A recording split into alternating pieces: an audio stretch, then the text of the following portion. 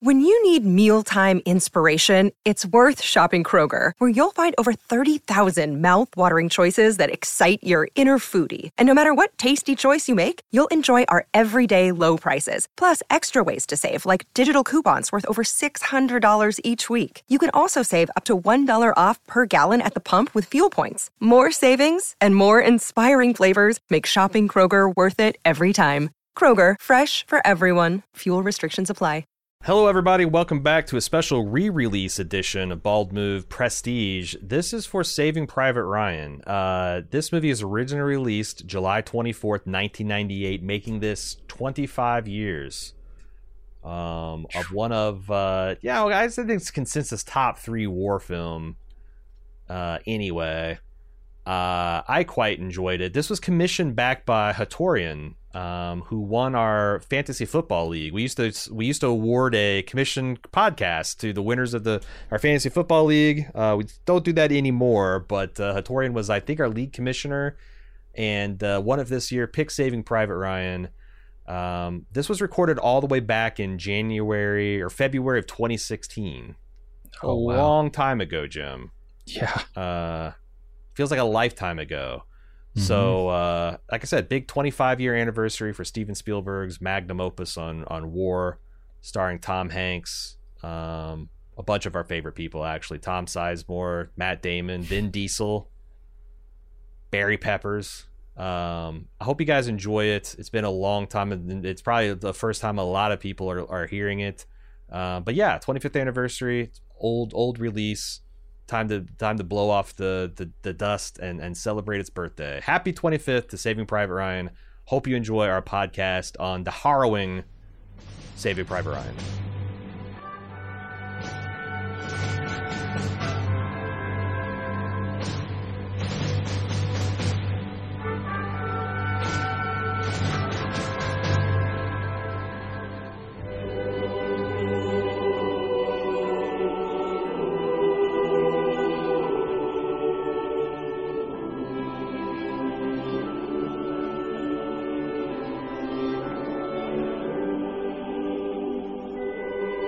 Welcome to another Bald Movies Commission podcast. I'm having a stroke over here. If I can regain the function of the left side of my body, we can resume. We have this is an interesting road to how this got commissioned. Justin K, better known perhaps as Hatorian or maybe it's Hatorian, Sure. On the forums at forums.baldmove.com. He organized a fantasy football league for Bald Move and approached us.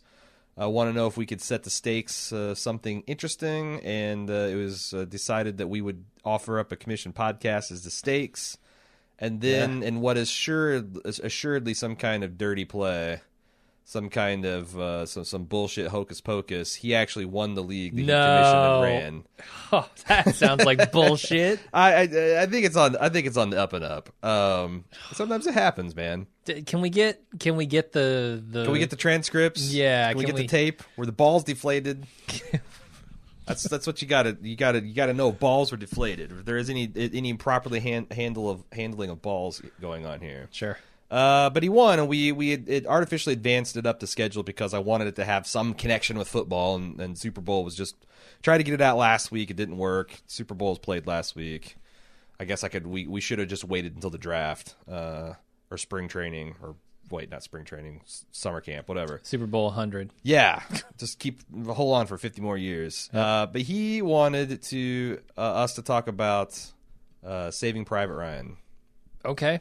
I like that movie. The much storied Spielberg, Hanks, their first love letter. It's not really a love letter to World War II, maybe to the heroes of World War II. That generation.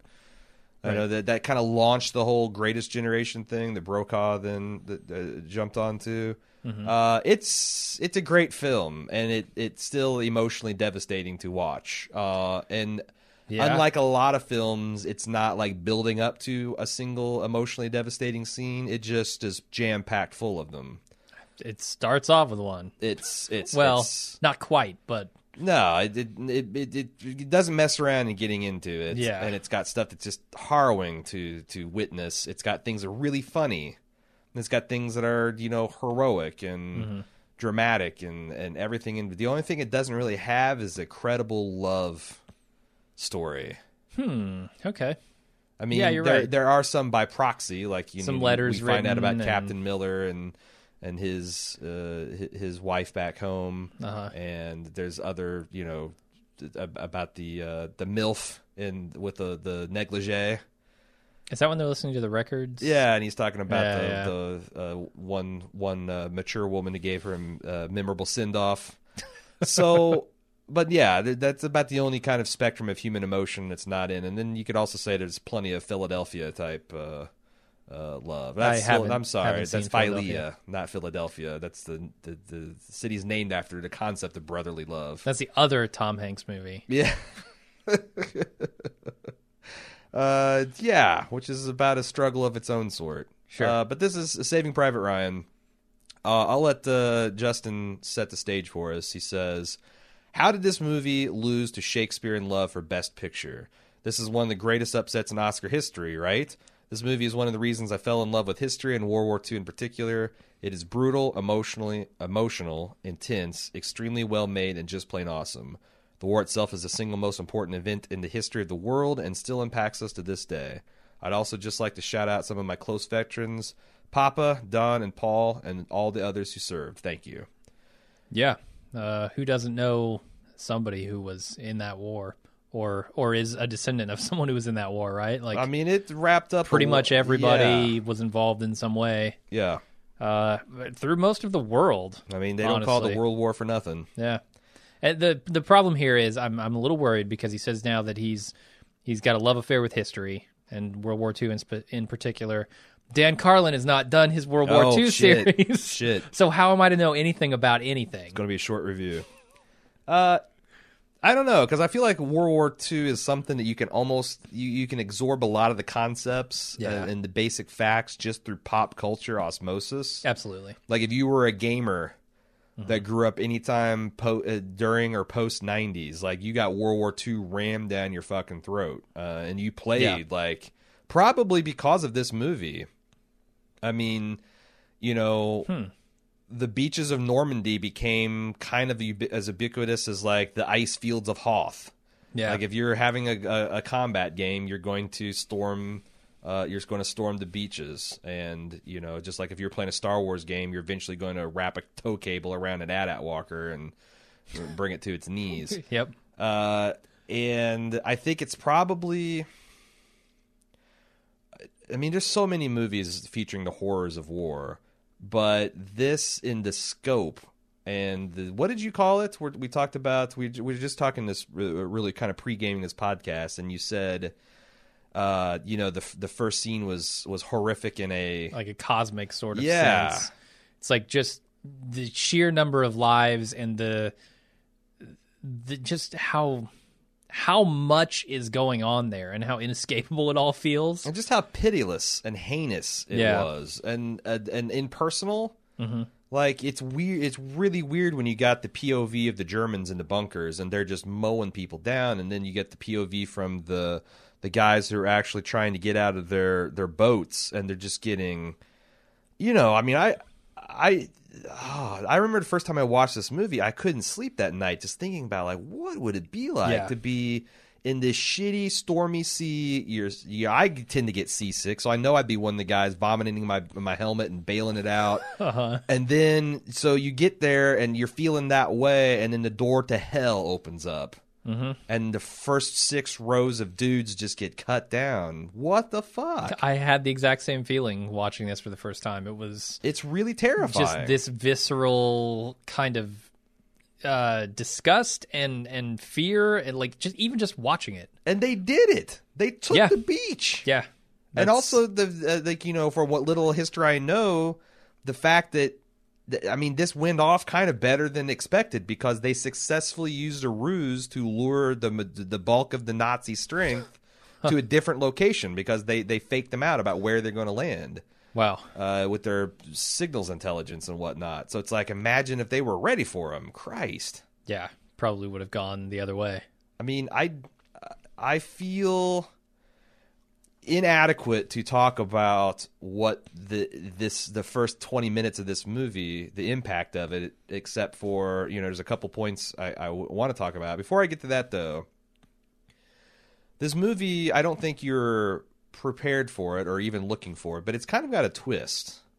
I feel like the movie is begging you to think that the old man in the graveyard is Captain Miller. Ah, okay. Why do you say that? Just in a way, like, there's a mechanism of dissolving into his eyes that is only used with Tom Hanks throughout most of the movie. Like, you're always zooming in on his eyes and whatnot. Uh-huh. And I feel like that they're really wanting you to think that that's Captain Miller who's in the graveyard. Yeah. And then you get to, by the way, obviously spoilers. If you haven't seen Saving Private Ryan, you should go see it. It's one of the best movies in the last 20, 30 years. Uh-huh. But just be prepared. It packs a wallop. I feel like they want you to think it's Captain Miller, and then the twist at the end is, of course, it's Private Ryan. Mm-hmm. And, after you've been through this emotional journey and you see, like, literally, I think everyone that's not Private Ryan dies. I think so. Maybe the one, a pretty boy private who's the mouthy one from New York, from Brooklyn. Does he live or does he? I think die? he lives. Okay, I wasn't sure because he comes up to Tom Hanks as Tom Hanks is dying, and his hand goes limp, and he seems fine. And the airplanes are flying over, the Germans are retreating. They've won the day. Okay, but who's to say he even lives through the war? Sure, right? Like, because you're right. I think they said that the people who went on this mission were going home as well, but I'm not certain about that. They mention a couple times, like, the sooner we can get through this mission, the sooner we can go home.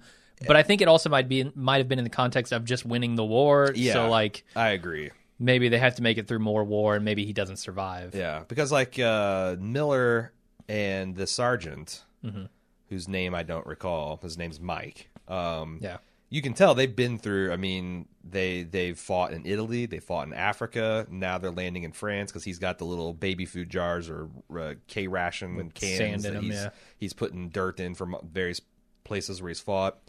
And he even mentions that Captain Miller's been in the war before the sergeant has. Mm-hmm. So they fought all over the place. And who knows when the war is actually over for them? You kind of get a hint that maybe that was a carrot dangled in front of them. If you do this crazy suicidal mission, you can go home. But I didn't see much evidence into that. Yeah. I think you're right. They had more war to fight. Why do you think they did? Do you agree with me that was an intentional twist? And why do you think they did it? I do think that was intentional. I mean, if it was accidental, it was a pretty big thing to overlook. Because you're right. You immediately get that impression. I have no idea, like, what the emotional impact of that particular part of it was supposed to be. Do you think it's just to make it a gut punch when Tom Hanks dies?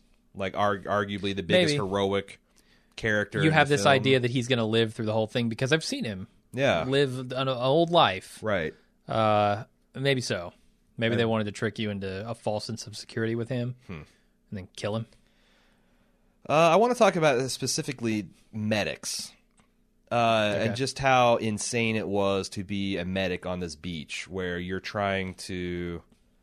I mean, it's crazy. You're trying to save these lives as this other team is trying to kill them. Mm-hmm. And also, like, you're not supposed to be shot.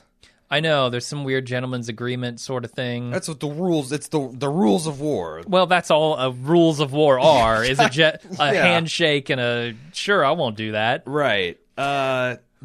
I think that you could make an argument that, like, you even not trying to shoot the medics, that the medics are just because they're out in the battlefield and shit's whizzing around and shrapnel's flying and they're not armed.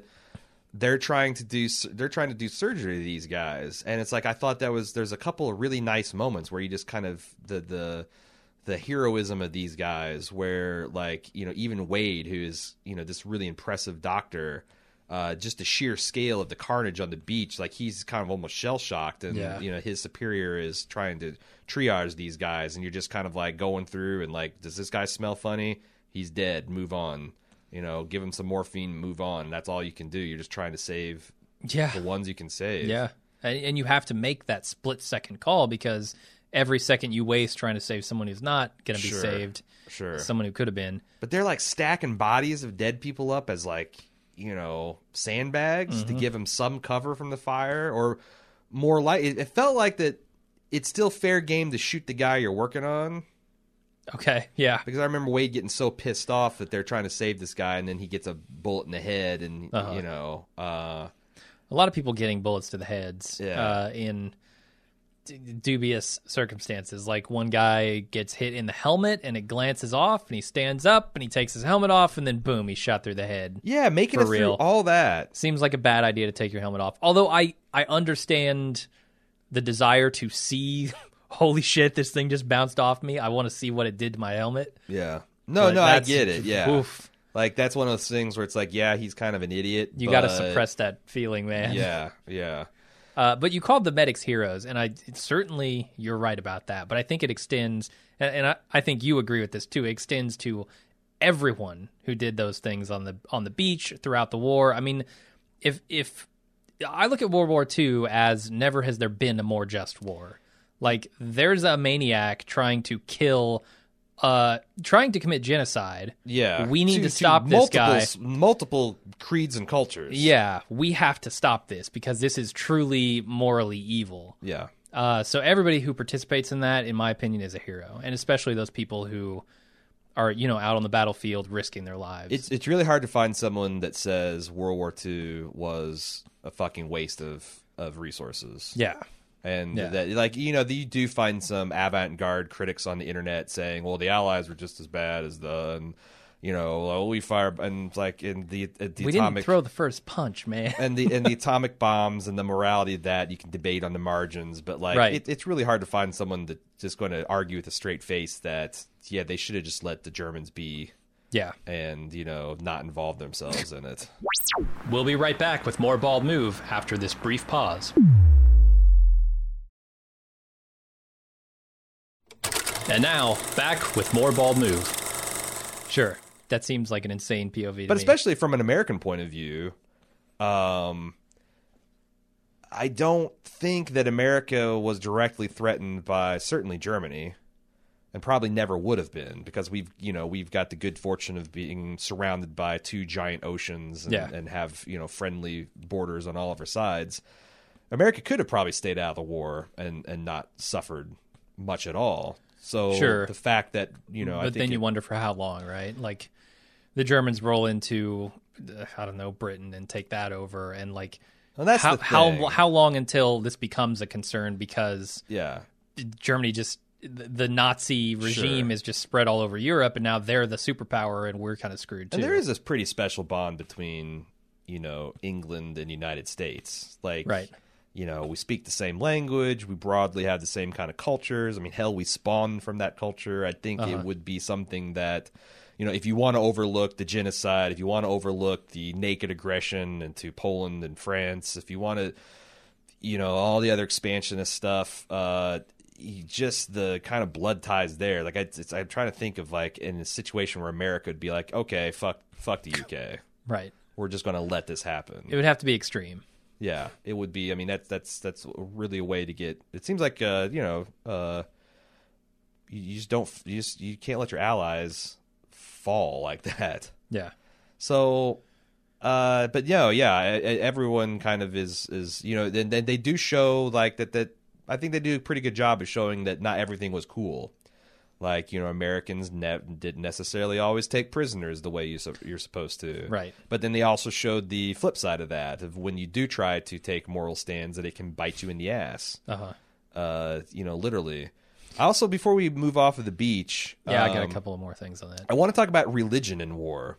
Okay. Because, we talked about the medics, but then there's also this, like, really throwaway aside where you see this chaplain delivering last rites to men on the beach. Yeah. And he's got a little tiny white cross that could maybe look like captain's bars on his helmet. Doesn't have the giant white and red cross that says "Don't shoot me." Mm-hmm. Like that, you are a fucking true believer if you're storming through that to give men comfort in their last minutes of life. Right. I can certainly respect your conviction. That is another brand of heroism that and conviction in one's belief that I thought was like another one of those just like shake your head moments. Yeah. Yeah. I mean, I may not believe in your justification for it, but certainly your conviction. Sure. Wow. I have to say, I still think to this day, maybe. Yeah, certainly. To this day, this is the most intense battle sequence I've ever seen. I can't, we just watched Full Metal Jacket. A real that event. Was nothing compared to... Yeah. I mean, I've seen some crazy fictionalized what's alien kind of shit. Space battles. And, yeah, whatever. That's not what I'm considering as a battle. In the same context, Yeah, but no. I just... The sheer magnitude of everything here is incredible. I mean, the scene that always sticks out in my mind is the guy who's got the one arm, and he's just like, you can tell, he's like, I don't know what the fuck. Then he bends over and picks up his arm. Yeah. And then continues moving up the beach, because what else are you going to do? At that moment, he's lost it. I mean, he doesn't even hardly know where he is. Yeah. It's crazy. I want to say in Band of Brothers, there was a scene that was really impressive with a lot of bombs going off kind of in the woods, and you get a lot of light from that and a lot of smoke and stuff. But even that wasn't nearly as impressive as this. Yeah. No, and there's Band of Brothers is easily a companion piece to this. Yeah. So, and I think there's another one coming out. Like a Band of Brothers sequel, or that Tom Hanks and Steven Spielberg are doing. Oh. And I forget what, because, this was the guy storming the beach. The Band of Brothers is about the airborne infantry. You had the War in the Pacific that was about the War in the Pacific. I wonder what's the new angle on that. I feel like there's got to be something about Verdun or something. It might have been that would be epic, because the only scenario I can imagine that's more horrific than this is that those artillery shells just raining down on you for hours at a time. Yeah. It might be a tank crew. That would be an interesting story too. Huh. I know they actually did a big cool. movie with John Barenthal and a bunch of other famous types. Brad Pitt was in it. They talked about is about tank fighting in World War II. It was a big movie that came out last year. I haven't seen it yet, but I think that's maybe an underserved part of the war we could talk about. Okay. There are a lot of war movies. There are. A lot of them. But, I was at an impressionable age, certainly, when I saw this for the first time. Sure. Hadn't seen many war movies, and this was a pretty intense one to start with, so it's hard to beat. Yeah, just realistic carnage and the sound and just the way they treat, the fact that, you can lose your hearing and be so disoriented. And, even guys like, Captain Miller, who is a badass. He's just really fearless. Squared.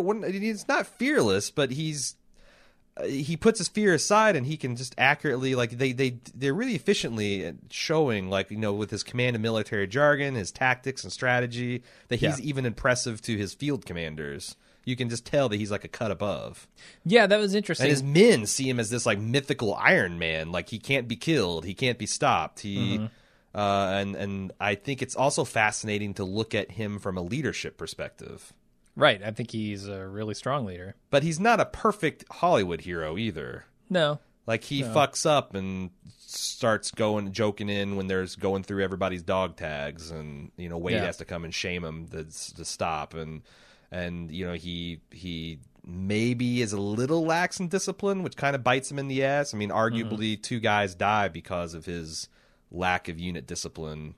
Yeah. It's not a just blind love letter to this guy. I mean, he's got flaws and which makes him easier to relate to. Certainly, yeah. And the fact that he's a school teacher back home. Yeah. There's one scene that I really like, where you can kind of see them planning out their strategy, and he goes into his thing. He just starts spouting off all this, you're going to go this way, we're going to go this way, we're going to route around him. Yeah. All this stuff. And the entire time he's holding this compass and his hand is shaking, and his men are looking at him like, oh boy, is that a crack showing? But to me, it wasn't a crack showing, because the guy never cracks. And I know that watching it the second time, So what was his... But to his men, that's going to be worrisome. I wonder what you thought about the whole motif of his hand shaking uncontrollably. Even though you describe him as fearless, I don't know that he's fearless. Well, I guess your definition of it is better. He puts his fear aside. Do you think that's supposed to visualize the fact that he is very much afraid, and this is the civilian school teacher who's always on the verge of shitting his pants but he is putting that aside because he knows this has to be done, and the way to get back to his home is forward. It's not behind him. Yeah, and that might actually, I don't know, because when he dies, they make a conspicuous shot of his hand that stops shaking. Well, for obvious reasons, and I'm wondering, like, if that's just fear, is it symbolic of the fear that everyone felt going into that war? That all of those people who were school teachers and bus drivers and janitors and stuff felt when they went into this? And if so, what does it mean when his hand stops shaking? What does it say about the rest of those people? That only in death is your fear eliminated, but you need to continue to press on? I mean, that could be a motivational message. Yeah. I could see it there, and he does accomplish his mission. Actually accomplishes a couple of missions, one tangential mission. So, I mean, that could certainly be inspirational. I'm looking for that silver lining in his death and that potential representation of fear in his hand. Yeah, I don't know, because, like, we were doing the math on this, and I think we figured out that the oldest veteran, if you enlisted at the latest of stage in the war or was drafted in, like, 45 at 18, and you didn't, let's say some guys cheated, but, like, 18, you're 89 years old. Yeah. If you cheated, you're maybe 92, 91. If you got in when you're 16 or, God forbid, even 50, I don't even know if that was possible. Like, to cheat that much. I know in the Civil War, 17, I know you can. 17, I think you could probably fudge, yeah. or like if the recruiter was. I don't know how that works, but you're really old, but yeah. I was wondering if you were one of the veterans that survived Normandy. How, like, do nightmares ever stop? I can't imagine. I mean, that seems like something that stays with you. Even if you're not traumatized in the classic, sense of like PTSD, like I just can't imagine that the visuals and the smells and the sounds and like is really striking when they got to the top of the cliffs and they've kind of secured their area and the sergeant said, "Hell of a view, isn't it?" Or something like that. And you look out and you just see these bodies bobbing in the surf and all this carnage and stuff. Like, how do you ever unsee that shit? Right. Right, and how do you feel about it? Because so maybe it's a complex mix of emotions too. Because you've just done something that you should be proud of. You should be, and that is also horrific. And you lost a lot along the way, both the people alongside you and pieces of yourself. Like, shit, how do you feel about something like that? Because there is a certain duality. We just watched Full Metal Jacket not long ago. There is a duality in war, right? It's both beautiful and it's horrific. Right. And that's one of the most complex things I think you could feel. But that's my point. Like, Captain Miller goes home to his wife. Does his hand ever stop shaking? Yeah. Because, good question. And what's it like to go for, like, if you do survive and you go back and you're a teacher, like, how do you go back to the chalkboard after you've done that? And there's other movies that explore more from a different side, like sometimes, like Hurt Locker, famously. Some people react to that, and it's like, once you've been in war, real life is boring. Yeah.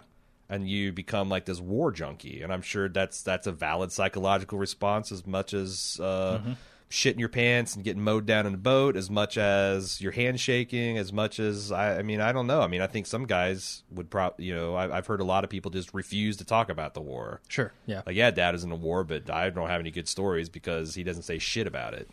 Yeah. And I feel like something like that could also leave you numb, where just, like you said, it's nothing. Yeah, how do you get excited? Like, you get fired. Does that even raise your pulse? Yeah. Like, I had Nazis shooting 20 millimeter guns at me. Same with, like, being an astronaut, right? Yeah. Like, a roller coaster is not going to do much for you. Yeah, I guess that's true. Yeah. But it's also, it indicates, it's interesting to me that somewhere along the line, and I don't even know if he is aware of when it happened, but Miller's hand started shaking.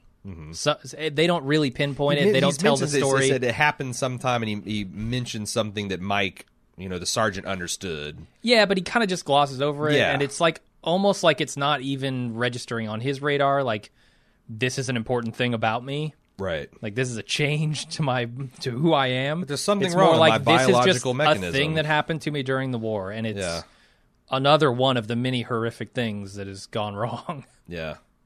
The other thing that's impressive about this movie is the sheer number of guest stars and cameos.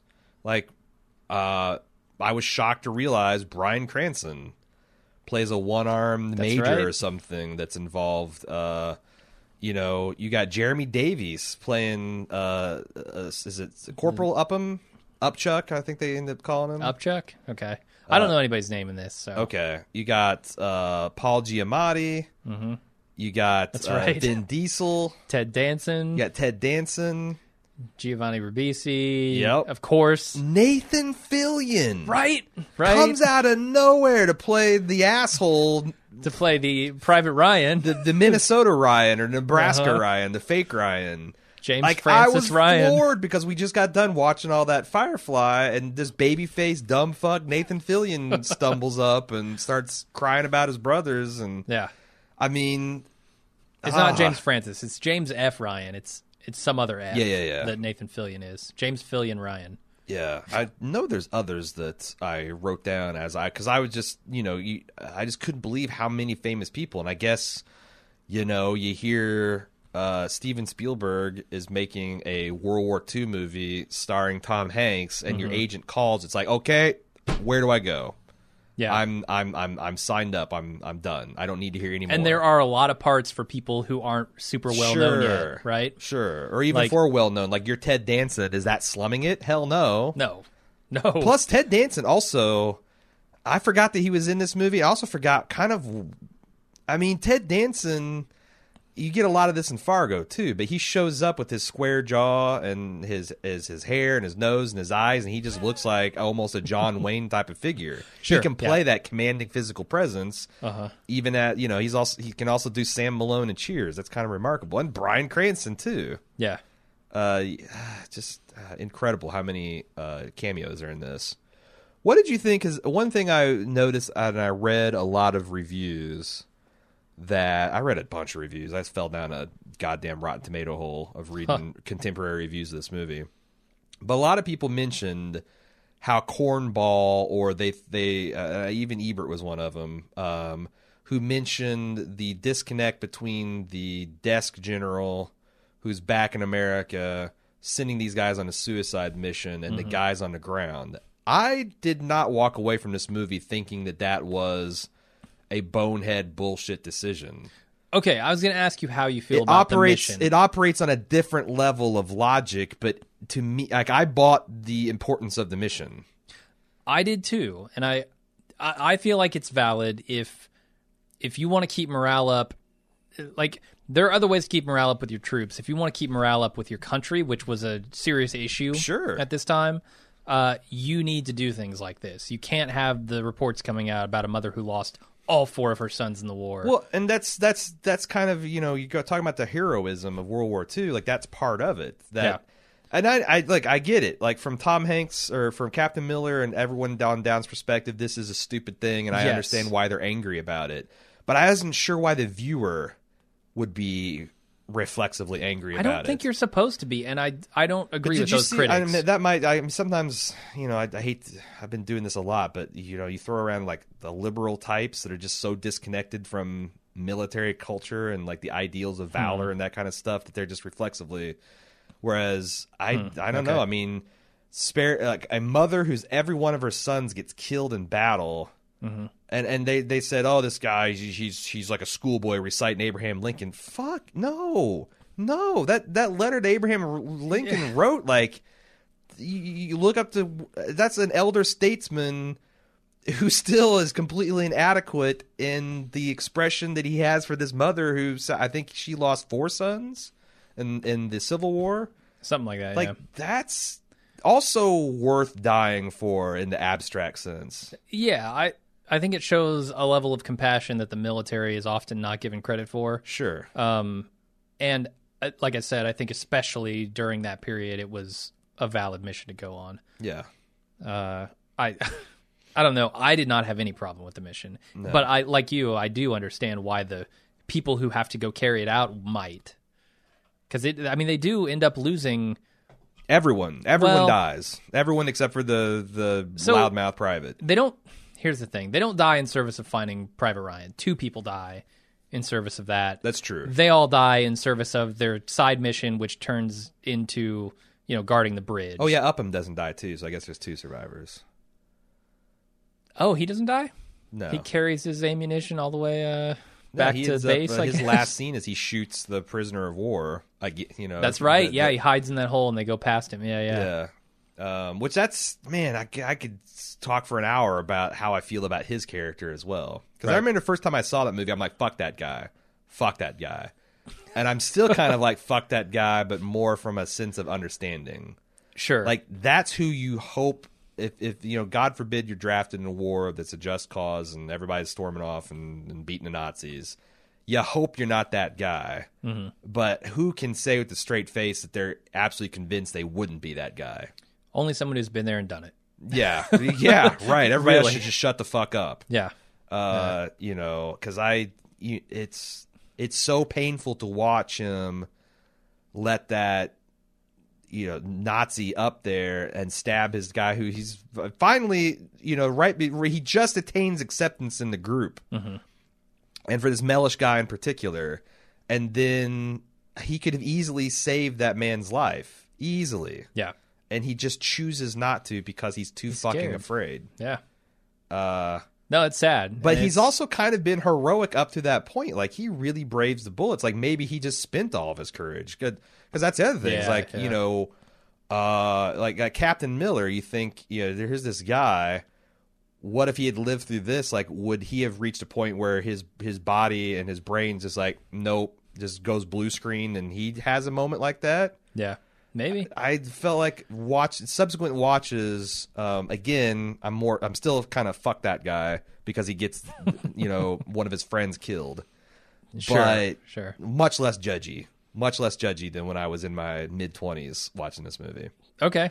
Yeah. It's easy to kind of get caught up in the heroism of it all and say everyone should do the most noble things at all moments without thinking about the human side of it. So. Understandable. Yeah. For sure. There's also a lot of funny things in this movie, and kind of cool things. Like, I really like the work Paul Giamatti does, where he's this kind of in his own way Captain Miller. He's kind of has no business in his war, and he's walking through this rubble, and he's like, under fire, he's like, Jesus Christ, I got the ankles of an old woman. And the whole background, there's this German guy who's, I guess he calls the morale officer, and he's saying just a whole list of things that are kaput. And somebody translates a Statue of Liberty as kaput. But it's kind of funny that this guy, he's kind of like the Baghdad Bob, who's like, no, do you remember that? No. And the last Desert Storm or Desert Storm 2, the last Middle Eastern war, when we're invading Baghdad, there was this, I guess, television relations officer who was giving daily press releases to say that the Allied tanks are nowhere near Baghdad, as CNN is showing rolling pictures of Abrams rolling down the mains. They're pulling down his statue. Right. Like, he's essentially trying to tell, I don't know what he's all telling to civilians, but it's propaganda. It's propaganda. Yeah. I mean, propaganda is almost never true.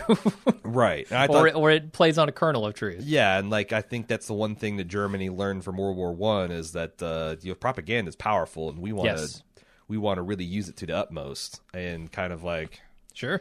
But it was funny too. We'll be right back with more Bald Move after this brief pause. And now, back with more Bald Move. And there's that, what's this guy's name? Is it Barry Pepper? Who's the guy that plays the marksman? Oh, I don't know his name. But I know who you're talking about. That is the coolest character in the film. Yeah, but at the same time, I've seen like Enemy at the Gates, which I thought was a cooler sniper movie. Did that come out before or after Saving Private Ryan? I don't know. Because you're right. Yeah. But so his snipering. That was Jude Law, yeah. Yeah. I think it was. Versus Ed Harris playing a Jude weird Law, Nazi aristocrat. Right. It was strange, but the sniping in it was real good. Sure. So I don't know. This guy, his sniping, so he points out at the beginning of the movie, like, there's a tower. If I was a sniper, that's where I'd be. Mm-hmm. And he shoots the guy through the eye. And then at the end, he goes and he does the same thing. He gets in the fucking tower. And I get it. That's where you can see best from. But if that's where a sniper would be, you're going to give away your position by firing your first shot. But you also saw what an overwhelming advantage it was having the eyes in the sky. Huge, like that's like it's so impressive to see, and not only that he's up there giving Tom Hanks accurate information, but then Captain Miller, Tom Hanks, is able to instantly use that battlefield awareness. That's also why an American military is such a pitiless death machine when we go into borderline first world. It's like we've got GPS, we've got drones, we've got satellites, like. It's like hide. Fighting, like playing World of Warcraft with somebody that they got fog of war turned on and you see everything. Yeah, it's just shooting fish in a barrel, man.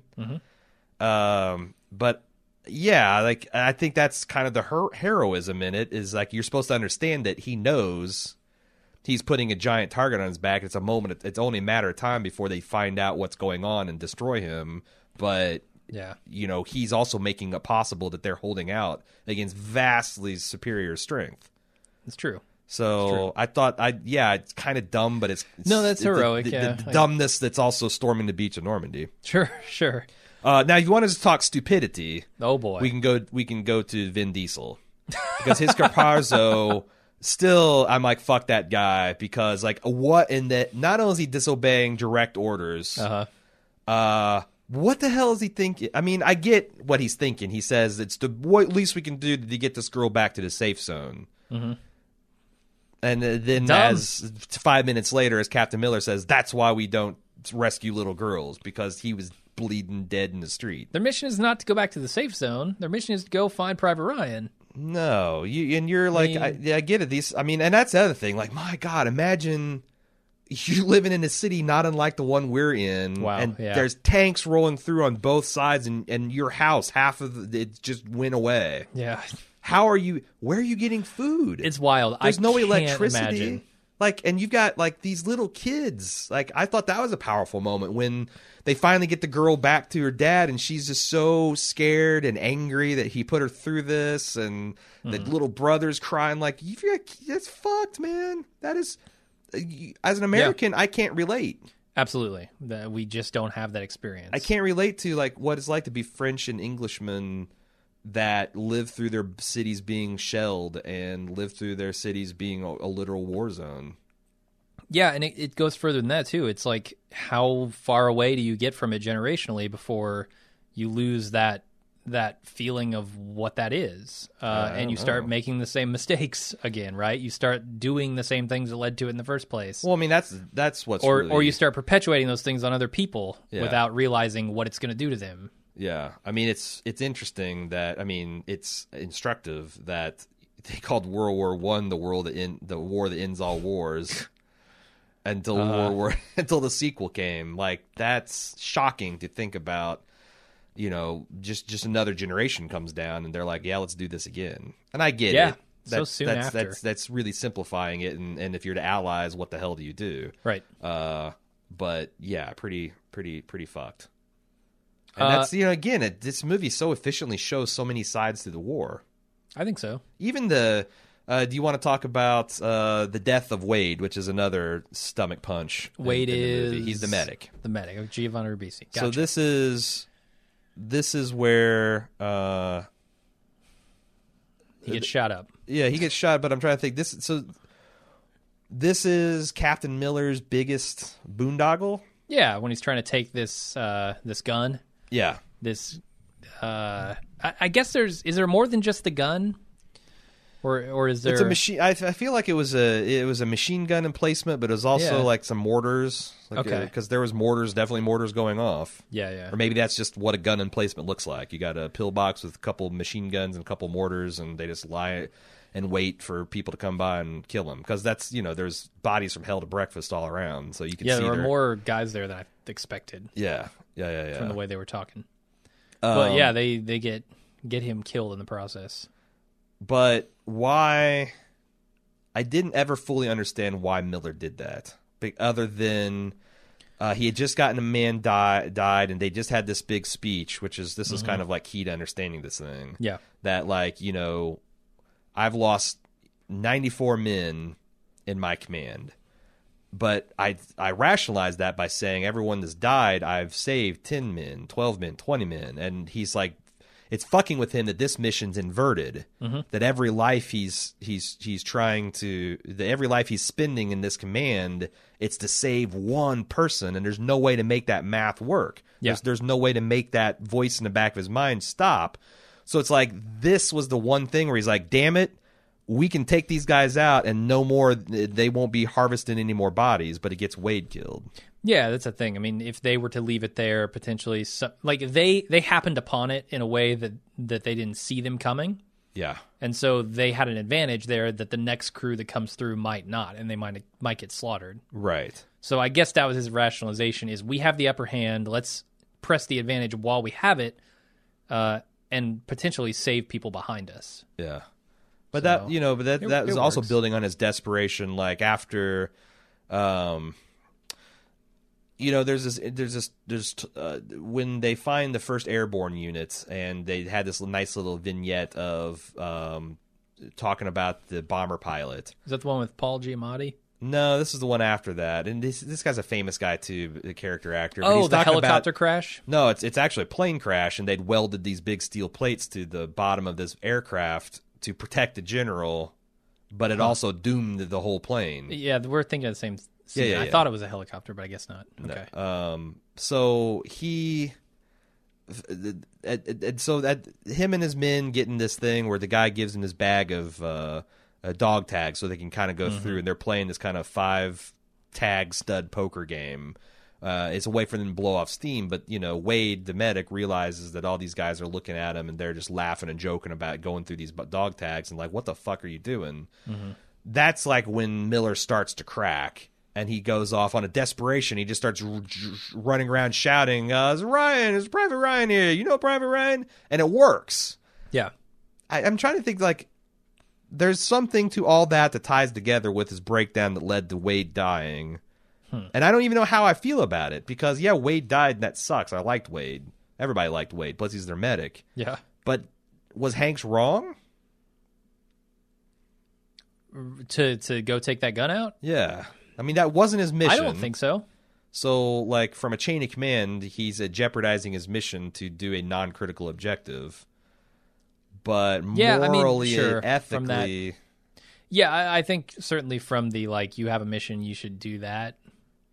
He's probably wrong. But, yeah, ethically, I think it was a good thing to do, regardless of Wade getting killed or not. What about letting go of Mickey Mouse and Betty Boop?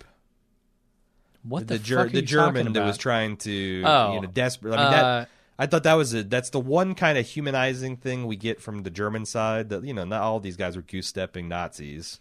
Maybe this guy was a goose-stepping Nazi and he just didn't want to die. That's what I think, yeah. Well, I mean, again, I thought not everyone in the German army was a goose-stepping Nazi. I mean, shit, like Rommel he hated Hitler, but he still served his country the best way he knew how. Yeah, I didn't mean to say that. I think that particular guy, though, in that moment was trying to save his life with all this, I love America, that sort of stuff. Betty Boop, what games? Yeah. Where do you score Captain Miller and letting him go? Was that the right thing to do? And what does the right thing to do even mean? No, I don't think I agree with that. I think I'm more on Brooklyn's side. So you just shoot him? Yeah, probably. They can't. Full can't. Metal Jacket situation. They can't actually take him prisoner, right? Well, they could, but it would be a how would that terrible work? idea. I mean, they'd have to either go back and tie him up and you take him with you, or that, which seems dangerous. Yeah, because if like you get within if you get within the enemy's earshot, he starts screaming Heil Hitler, and it's all over. Right. He died, at that point, he doesn't scream, I love Mickey Mouse. No, he doesn't. No, he doesn't. He screams whatever the Nazi version of Thunder and Lightning was. Yeah, Thunder and Flash. Yeah. Flash. Yeah, I forget what it was. Yeah, something like that. I don't know. I think he probably certainly from, the way it comes back on him, he made the wrong call. But I think probably I would have said just kill him, because he was trying to kill you just moments ago. I don't know. And you don't really have a good means of taking him prisoner. Huh. That's a dubious call. I don't feel great about that decision. Sure. In the moment, but that's probably the decision I would make. It's also one of those things where it's like you talk about post-home life. Is that something that's harder to get over? Yeah. Like, I shot a man in cold blood. You don't know that in the alternate future where you let him go, he comes back and is the man who shoots you and kills you. Yeah. No, it's a tough decision to make, and I don't fault him for making the one he made. Yeah. But maybe I don't agree with it.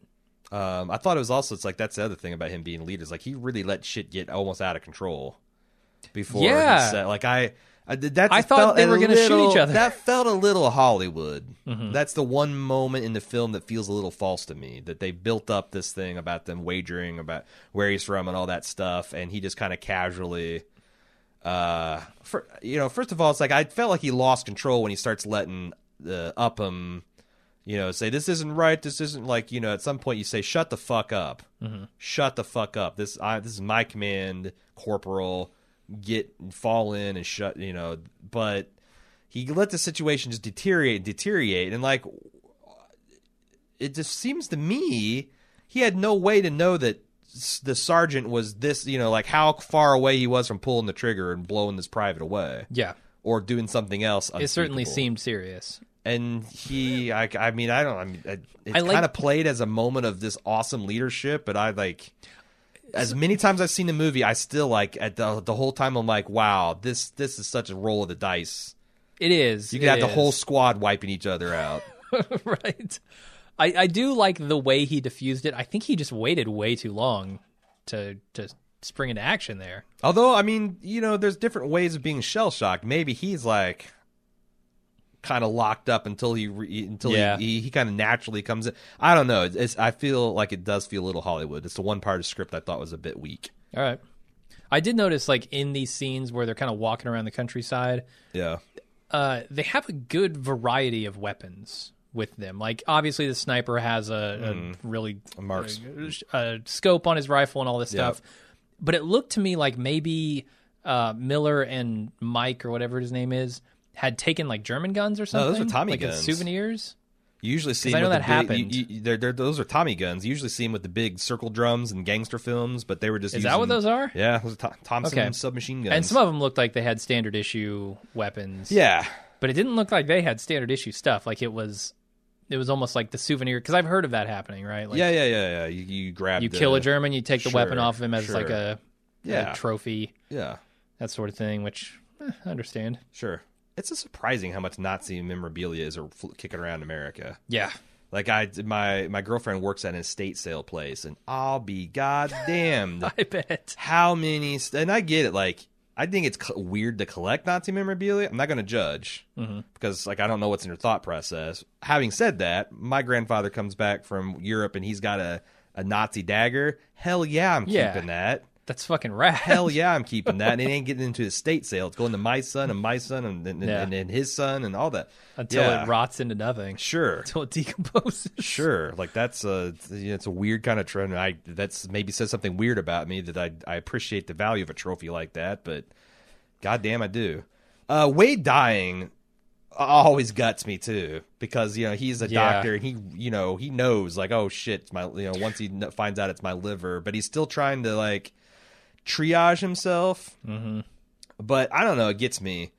I've often wondered, since the deal with my mom has gone down, like, I'm dying on a battlefield, who do I cry for? You ever thought about that? No, I know for a fact that I will never be on a battlefield. Well, you're too fucking old now. You're too right. Fucking, let's look at you. You're decrepit. Yeah, they're not going to want me. What, mentally, physically? Wait. You probably got, God knows what kind of untold damage to your liver. Now I have to prove my mettle and get on a battlefield. What just metal? Just to say I told you what so. What metal? Hey, that's man. Floppy gristle and bone at best. No, there's metal under there. Pure, solid steel. No, but I have no idea, man. Because that seems like everybody cries for their mom. They go back to, it's like, what do you do if you're an orphan? That's another, I guess. Like, who do orphans cry for in a battlefield? I can't picture myself crying out for anyone. Like, I would just be like, "Oh shit, I'm dead. Yeah, I'm dying. This is it." I don't know. It's like it depends. Dying's weird because sometimes it happens so fast you just you don't really have time, and sometimes like it's just horrifically painful. You know what's coming, and you just want it to be over. I imagine. Yeah. That's this movie. Every time I've died, it's been like that. No, that's just what I'm saying. This movie fucks with me because it really invites you to. I mean, if you got any kind of empathy at all, it really invites you to put yourself in the boots of these men and say from all angles too. Yeah. What it's like to be the victor, what it's like to be the vanquished, what it's like to die, what it's like to see people die. Yeah. I got some questions, some meta questions for you. Some meta questions? Yeah. Okay. I see two tiers of actors in the show. I see the Tom Hanks and the Matt Damons.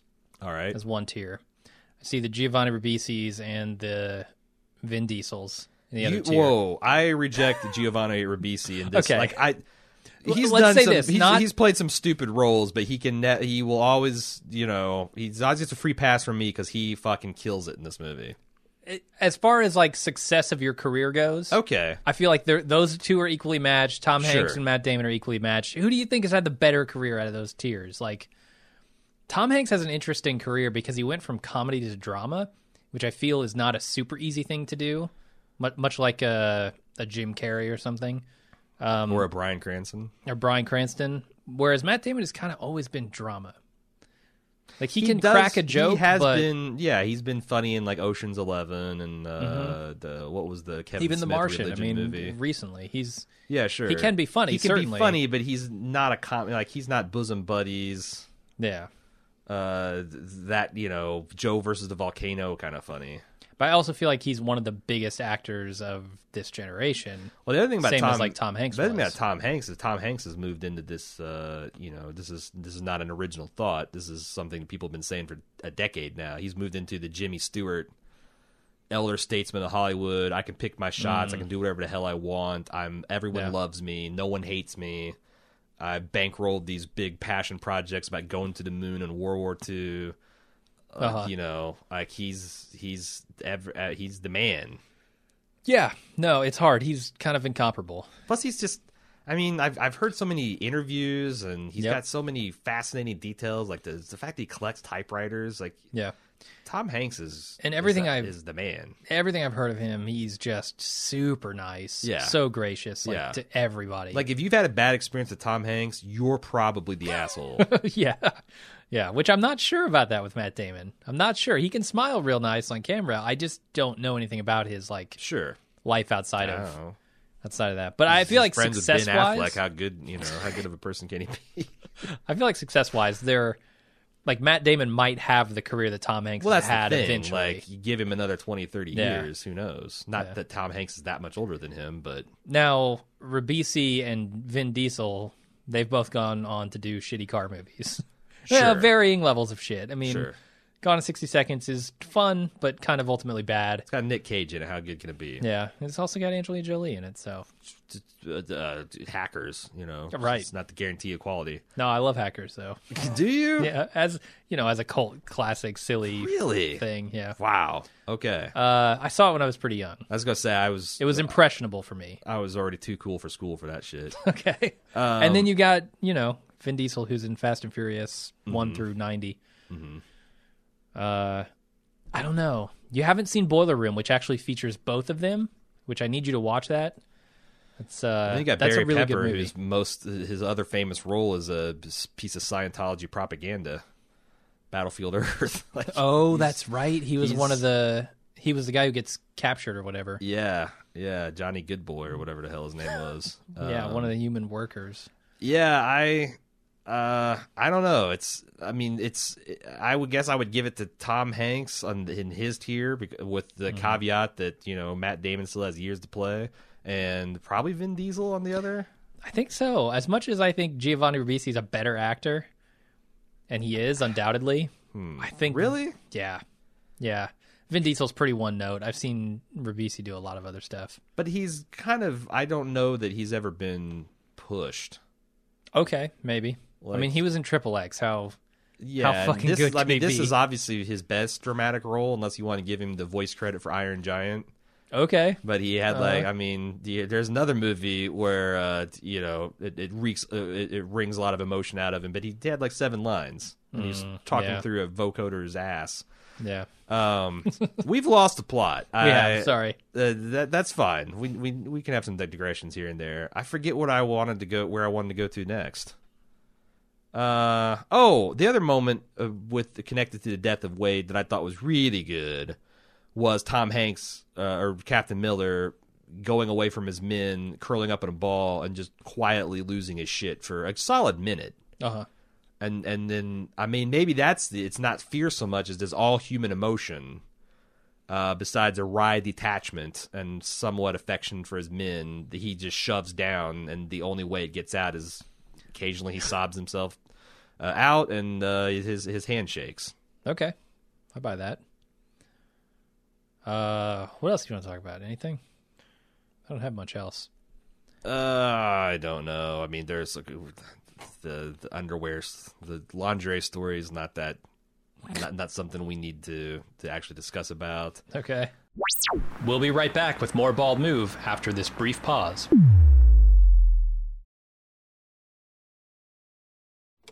And now, back with more Bald Move. There's a couple, actually.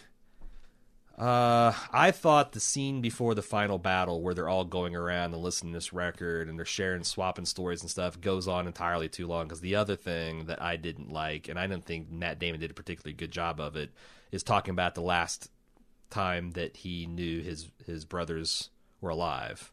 He tells that kind of corn-pone story about his brother losing his virginity and his other brothers stopping it, and everybody's getting beat with shovels, and then he kind of I don't know what to make of that scene either. You didn't think it was a particularly funny story? No, and I guess it's not supposed to be, but I didn't feel like any closer to. It is to him. But, like that's the so thing. So what that's are they important. trying to do here with Private Ryan? Because honestly, the last moment in the movie where you find out that this is Private Ryan and Captain Miller has laid this, I don't know how you live up to earn this. Yeah, like what can you do with your life? How, sir? I mean. Can I kill Hitler personally? Yeah. Can I run up to him and put a bullet in his head? Yeah, like it seems like he did his part. He banged out a bunch of fantastically attractive children and grandchildren who love him. That's true, yeah. If that's the measure of earning it, then I guess he's earned it. But like Tom Hanks earlier in the movie, he's like, I hope this guy cures cancer or invents what's the better mousetrap, or I can't remember what all he said. Something, yeah. I mean, I don't know. Like, is just living a good life enough? And you can almost see that the old man does a better job than Matt Damon in selling the, he needs his wife desperately to tell him he's a good man, but he's just not sure. Like, was living my life worth all the people who lost theirs to save me? Yeah. No, it's a complicated question. It's a complicated issue to deal with, I'm sure. And clearly, he's been struggling with it his entire life. Yeah.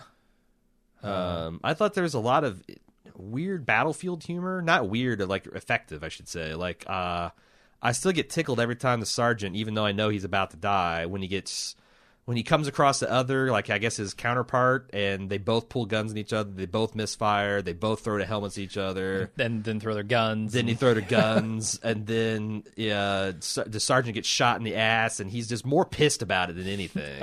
He's limping off. Firing off guns, the shots at the sidearm at these tanks, and he finally takes cover. That was pretty funny. The final moment, I still think it's so well put together, where Captain Miller is just almost out of boredom than anything. Not boredom. Like, why is he shooting the tank with the handgun? Like that's the boredom. Like, you're right. It's not the right word. It's like spitting in the face of death. Yeah, it's he's gonna fight till the bitter end. You know? But it's not effectual, and he doesn't care. Yeah, he's like, what I could either do. I mean, I don't know what you call that, but then when the tank explodes on the last shot. I thought that was great. It's Spielberg got that perfect, because I think a lesser director would have Tom Hanks mug at the gun like, and it's just a matter of fact, and then you see the Mustang coming and you realize that the day's been won. I don't know. I thought that is funny and effective, and I feel like he might have had a chance at living had he not gone for that bridge to blow it up. Which, as it shakes out, was a futile gesture. Yes, not futile, just unnecessary. Right, because then the planes come in immediately, and they run the Germans off, and they have the bridge. But you don't have perfect knowledge. You no longer have the guy in the bell tower saying there's, Right, it feels extra tragic to me that he sacrificed his life for something he didn't need to, and the outcome would have been the same. And I feel bad for him in that moment. Like, why? I wish this didn't happen. You were such a good character. Mm-hmm. It's just unfortunate. But you're right, you can't certainly know that. And he was trying to do the thing that he knew needed to be done. So, for my money, the most fucked up thing in this movie is Mellish getting stabbed to death by the German infantry officer. I don't know what he is. He's right through the heart. And just how intimate that is, and how like the emotional back and forth goes from like it looks like Mellish is going to win, and then he's not, and then he pulls the sword, the knife, and he's going to win, but then it gets turned on him, and the guy's like he starts bargaining, like no, like and it's not going to work, and the whole time the other tension is fucking Upham. Yes, is standing at the bottom of the staircase the entire time. Yeah, as he's hearing this desperate fight, and then there's just there's some of this shit I wish I could unsee, because there's just something that really turns my blood to water when I see that knife just slowly going in, and he's still kind of trying to fight it, and then the German starts shushing him because like this is a fucked up thing for him too, and that's the other thing where you kind of get a little bit of insight into the other side. Right. But that's, out of all the fucked up things in the movie, that's the one thing that I still, like, if someone asks me, what's the most fucked up thing you've seen in Saving Private Ryan? It still gets me, man. No doubt. And it's because it's so intimate, like you said. But I do appreciate that this movie kind of runs the gamut on that. Like, it takes you from this massive battle at the beach to this very warfare, very personal killing. Like, it shows you kind of all the scope of war, and just like it's pitiless on both sides. Like, we're using flamethrowers. They're horrifically right. I mean, first of all, you drag a flamethrower up to the cliffs through all that shit. You better use it. Is all I'm saying. And just how devastatingly effective it was against those bunkers, and the guys like popping grenades and shoving them down a tank hatch where Germans are trying to get out of, and then sealing it up, and like just. The one thing that I noticed, like, grenades didn't seem to be all that effective in this movie because they got tossed back more often than not. Yeah, like those stick grenades that they threw in, whatever those are, those got tossed back that's every why time. Aren't you supposed to count down? You're supposed to cook them, yeah. Yeah. You got 5 seconds, throw it at 3.5. Right. Calculate your range. Right, sure but I'm assuming that time. like that's one of those things like in the heat of battle, right? And you're not always thinking about that kind of stuff. Yeah, but it could seriously cost you if one of those things comes back at you, which it seems to do. But yeah, it's just like this. It's just so brilliant in how it shows every scale of battle. Like you've got the moments like that would be right at home in a battlefield 1,000 years ago, and you got stuff that, God help us, hopefully we'll never see shit like that again. Yeah, and it goes up, even to the higher level of it when you talk about the mission. The mission of Saving Private Ryan. Mm-hmm. It's up even one level higher than just this big battle at Normandy. So yeah. I want to see if there's anything that the Hatorian want us to talk about that we've forgotten. Looks like we've talked about, he wants to talk about the moral dilemma of killing prisoners versus letting them come back to fight you, touching on religion and war. I talked about the chaplain, but he also talks about Jackson's character, the sniper, quoting Bible verses while murdering dudes. Yeah. Any commentary on that? I feel like he might think he's doing the Lord's work. And that God is giving him the strength to kill the evildoers. Plus, I felt like, he's smart about his Bible verses, too. Like, he's quoting mostly Psalms, which is King David, who was a warrior himself. Mm-hmm. Kind of a famed warrior. He's the guy that killed Goliath. And, he was, again, killing in the name of God. And it's clearly that was a source of strength for him. Yeah. And I thought it was kind of interesting. We talked about risking 8 lives to save one man. The camaraderie and brothership of men who go to war together. We haven't really touched on that. because I just don't feel like I'm qualified to talk about it. Like, watch the movie. Watch any movie about war. I mean, that's all over them. I mean, I've definitely bonded through hardship with people, but but nothing. No one's tried to kill me. Yeah, like I can't even imagine how. And again, I feel like Matt Damon was a little inadequate for what he's been asked to do, because you really needed to believe his speech about the fact that he's with his brothers and whatnot, and there was something a little off in his performance throughout his whole. Anytime that he was not asked to play the all-American, apple cheek, cleft chin, blue-eyed. I'm staying here. I'm starting to sound like I'm describing an Aryan. Yeah, this is taking an interesting turn. No, the all-American boy. Anytime he's asked to show a little bit of range, I felt like he's just getting blown off the screen by everybody, and that's maybe not his fault. He's pretty young, and he's acting opposite Tom Hanks. Sure, it's tough. And also, there was great. Did you know this, that all of the men who were in Tom Hanks' unit, the fictional unit, they went through this really intensive basic training. Oh, okay. Like just really grueling, I guess, like really grueling boot camp type of shit, especially if you're a Hollywood actor. Matt Damon intentionally did not go through that training. Why? Because Spielberg wanted there to be real tension and like some kind of like even offs, like they have to protect him. Well, just the fact that like if you're like as an actor, even though you're an actor, there's this like this guy didn't go through the shit that we went through. He wanted to be a real life basis for that tension between the guys who've been through the shit and the guys who are saving Private Ryan's ass from the shit. So are they implying that maybe Private Ryan? Well, I wonder hasn't had that basic training. No. I think this was just like a meta thing. Okay. But I'm trying to explain why everybody from Vin Diesel on up was blowing Matt Damon's doors off, and maybe there was some kind of transformative experience that they had this chemistry and some kind of bonding when you go through that boot camp. That Matt Damon just wasn't able to summon when he's on screen. What about Jeremy Davies? Did they send him through it? I thought so. I mean, I didn't see that he was an exception. Which, That's by the way, strange Jeremy Davies, wow. I really like Jeremy Davies. Yes. He's real quirky, and like, I can see why you wouldn't like him. If you haven't seen Justified, he is the most memorable. Yeah. Dickie Bennett is one of the most memorable characters on television, easily top 5. Like, especially if you're talking about like villains and whatnot. Mm-hmm. And he played this guy, and they are nothing alike at all. I can still see Jeremy Davies acting in it. Really? But yeah, they're very different characters. He's also played a fairly different character on Lost.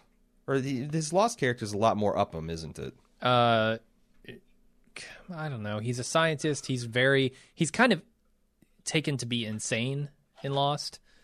So right at home with Dickie. Yeah, he's a little bit more like Dickie, I'd say. He doesn't quite have all his shit together. Depending on, I don't know. Lost is a complicated show, especially around the time that he's introduced. So I think we talked about the D-Day experience. We gave it as much justice as two guys who've never been to war can do. You also want us to talk about the overall impact of World War II on today's society and political climate, which I thought was interesting. Because I have some thoughts about it. Where's Dan Carlin when you need him? I feel so. There's this phenomenon where everyone looks back at the good old days, right? Yes. But if we actually go look about the good old days, they weren't as great as people, think. And I think that that's one of the long-standing political things. Is that we lionize this generation for like all the things that they did. This is the generation that beat the Nazis and staved off communism and went to the moon and et cetera, et cetera. Yeah. But that moral weight carries over into a lot of the political views. And like one thing I have gotten appreciation from Dan Carlin's, some of his hardcore history is just how much poisoning of the well the concepts of socialism took during World War II and the ensuing Cold War. Yeah. And that, this is this greatest generation, and they're growing up and the baby boomers are having this beaten to their heads to where I think well-meaning Americans are almost allergic to the term. Even and like, you know, but you know, America was heading towards with the rest of the first world down this kind of socialist thing. We had Social Security. There's a lot of other social programs that were, and you know, people. Both of the Roosevelt presidents you would call them commies if they tried to run in the 60s and 70s for the social policies. But America's part in the war and stand against fascism, and then the war, the Cold War we fought with Russia, has kind of poisoned all those terms. And I don't know how long it's going to take for that radioactive stigma to wear off. Sure. And there's probably people that'd be pissed that I'd even say that, but I do think that, you know, people can't be rational about it because those are the thoughts and the tools of what we consider the enemy. Yeah. No, that's a good question. I have no insight into it. Like, I couldn't tell you, you know, if we're even making any progress in that direction. There's a really, I wish I knew which hardcore history it was, but there's one where it's one of the shorter ones, the mini episodes where he talks about this very phenomenon. I know which one you're talking about. It's all about the communism in between, like in the 30s and stuff. Okay. And also might have been because I also get it was real good. I was binging a lot of Carlin, and as I was also binging like Crash Course in World and U.S. History that the Vlog Brothers do. No, it was Carlin. Okay, because they also had a segment, and I'm not sure who made what points, but I don't know. That's one thing I can see that it's a long-term societal and political kind of problem. Yeah, the good old days, like that saying, that's rough because like. Ideally, you want it to be the bad old days, right? You want things to get better. Yeah. The trouble is the people who remember the quote-unquote good old days, remember them in this idealized way because that's when they grew up. This is what made them the people they are, right? Sure. And once you get to a certain point, change becomes difficult. Like, it's much harder to change a view than adopt a view. Well, it's kind of weird because, like, I'm now at the age where I see people posting the weirdly rose-colored views of their own childhood. And it's like, when I was a kid, we used to bounce on the back seats, and we didn't have seat belts, and we used to ride the Little League games in the back of pickup trucks, and we never wore helmets when we rode by. And I'm like, those are all bad things, you assholes. So many kids died. So many parents and were separated from their children for stupid shit like that. That's what you're like.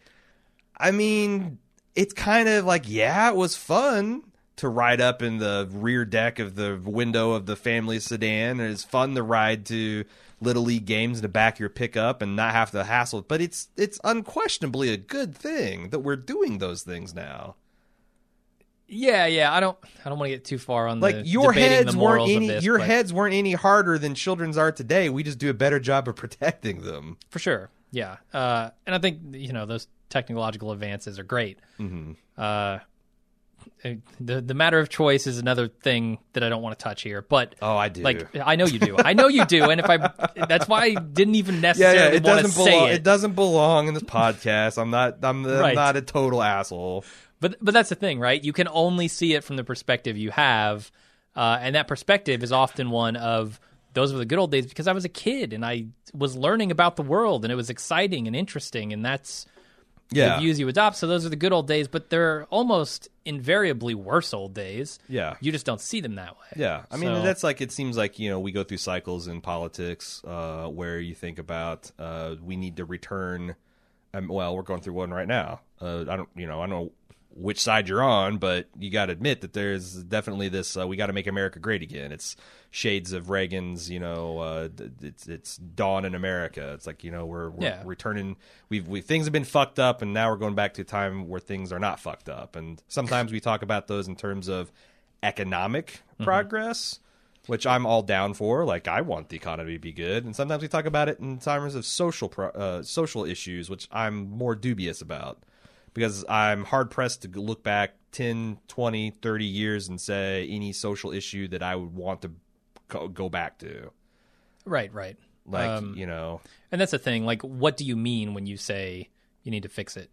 You're talking about a very specific thing. You have something in your head that you see as wrong. Yes. But someone else may not. Right. And so labeling the good old days as a time when those things were right by you means they were probably wrong by someone else. Sure. Like, you go back to the 60s, I guarantee that black people don't think those were the good old days. Yeah, I mean, fucking watch Mad Men, which is all about white people, by the way. Right. But right. the little that it does touch on how black civilians are integrated in society, not a rosy picture. No. So it's good old days for white dudes. Right. What do you mean when you say good old days? Pretty good days for white women. Unless your Right. husband came home drunk and wanted to slap you around a bit, and everybody just kind of looked the other way. Yeah.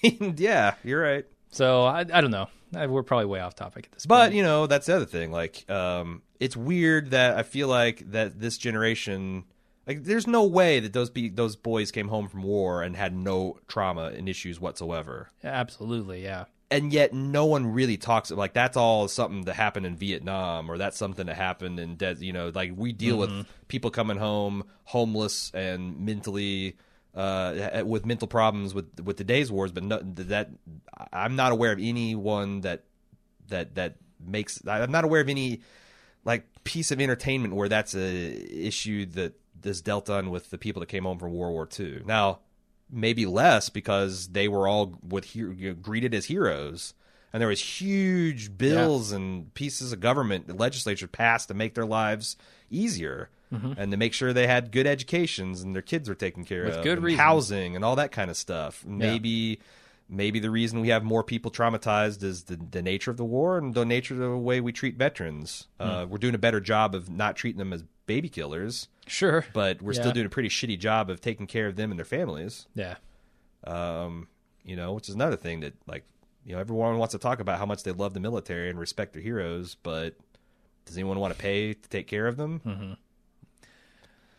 Put up or shut up. Look at the leaders in the country and look at the ways they vote whenever it's a bill comes up to fuck veterans. All right. I think we've said about all we can say on Saving Private Ryan. Yep, I think so. It's a great movie. I'm glad it really fucking depressed me for an entire day. Usually I'm very sober and somber after a day, and now, especially coming hot on the heels of Full Metal Jacket. Yeah. I'm war junkied out. But thanks, Justin, for suggesting that we watch it. Congratulations on your victory on the digital gridiron field. Next commission, Apocalypse Now. So we're in. Are you serious? No, I'm kidding. Because is it in the hopper? No. Because I'm like, oh my god, I was hoping for something a little lighter. Yeah. But it is. It's lighter. If I got to storm that beach, I will. If I had a slow boat up that river, I will. But thank you very much. If you'd like to find out how you can commission your podcast, wait around until next year's Fantasy League, or go to baldmove.com/shop and find out how you can commission your very own podcast, or jump in on one of the community commissions that we've got kicking around. Yeah. All right. We'll see you guys next time. Bye-bye.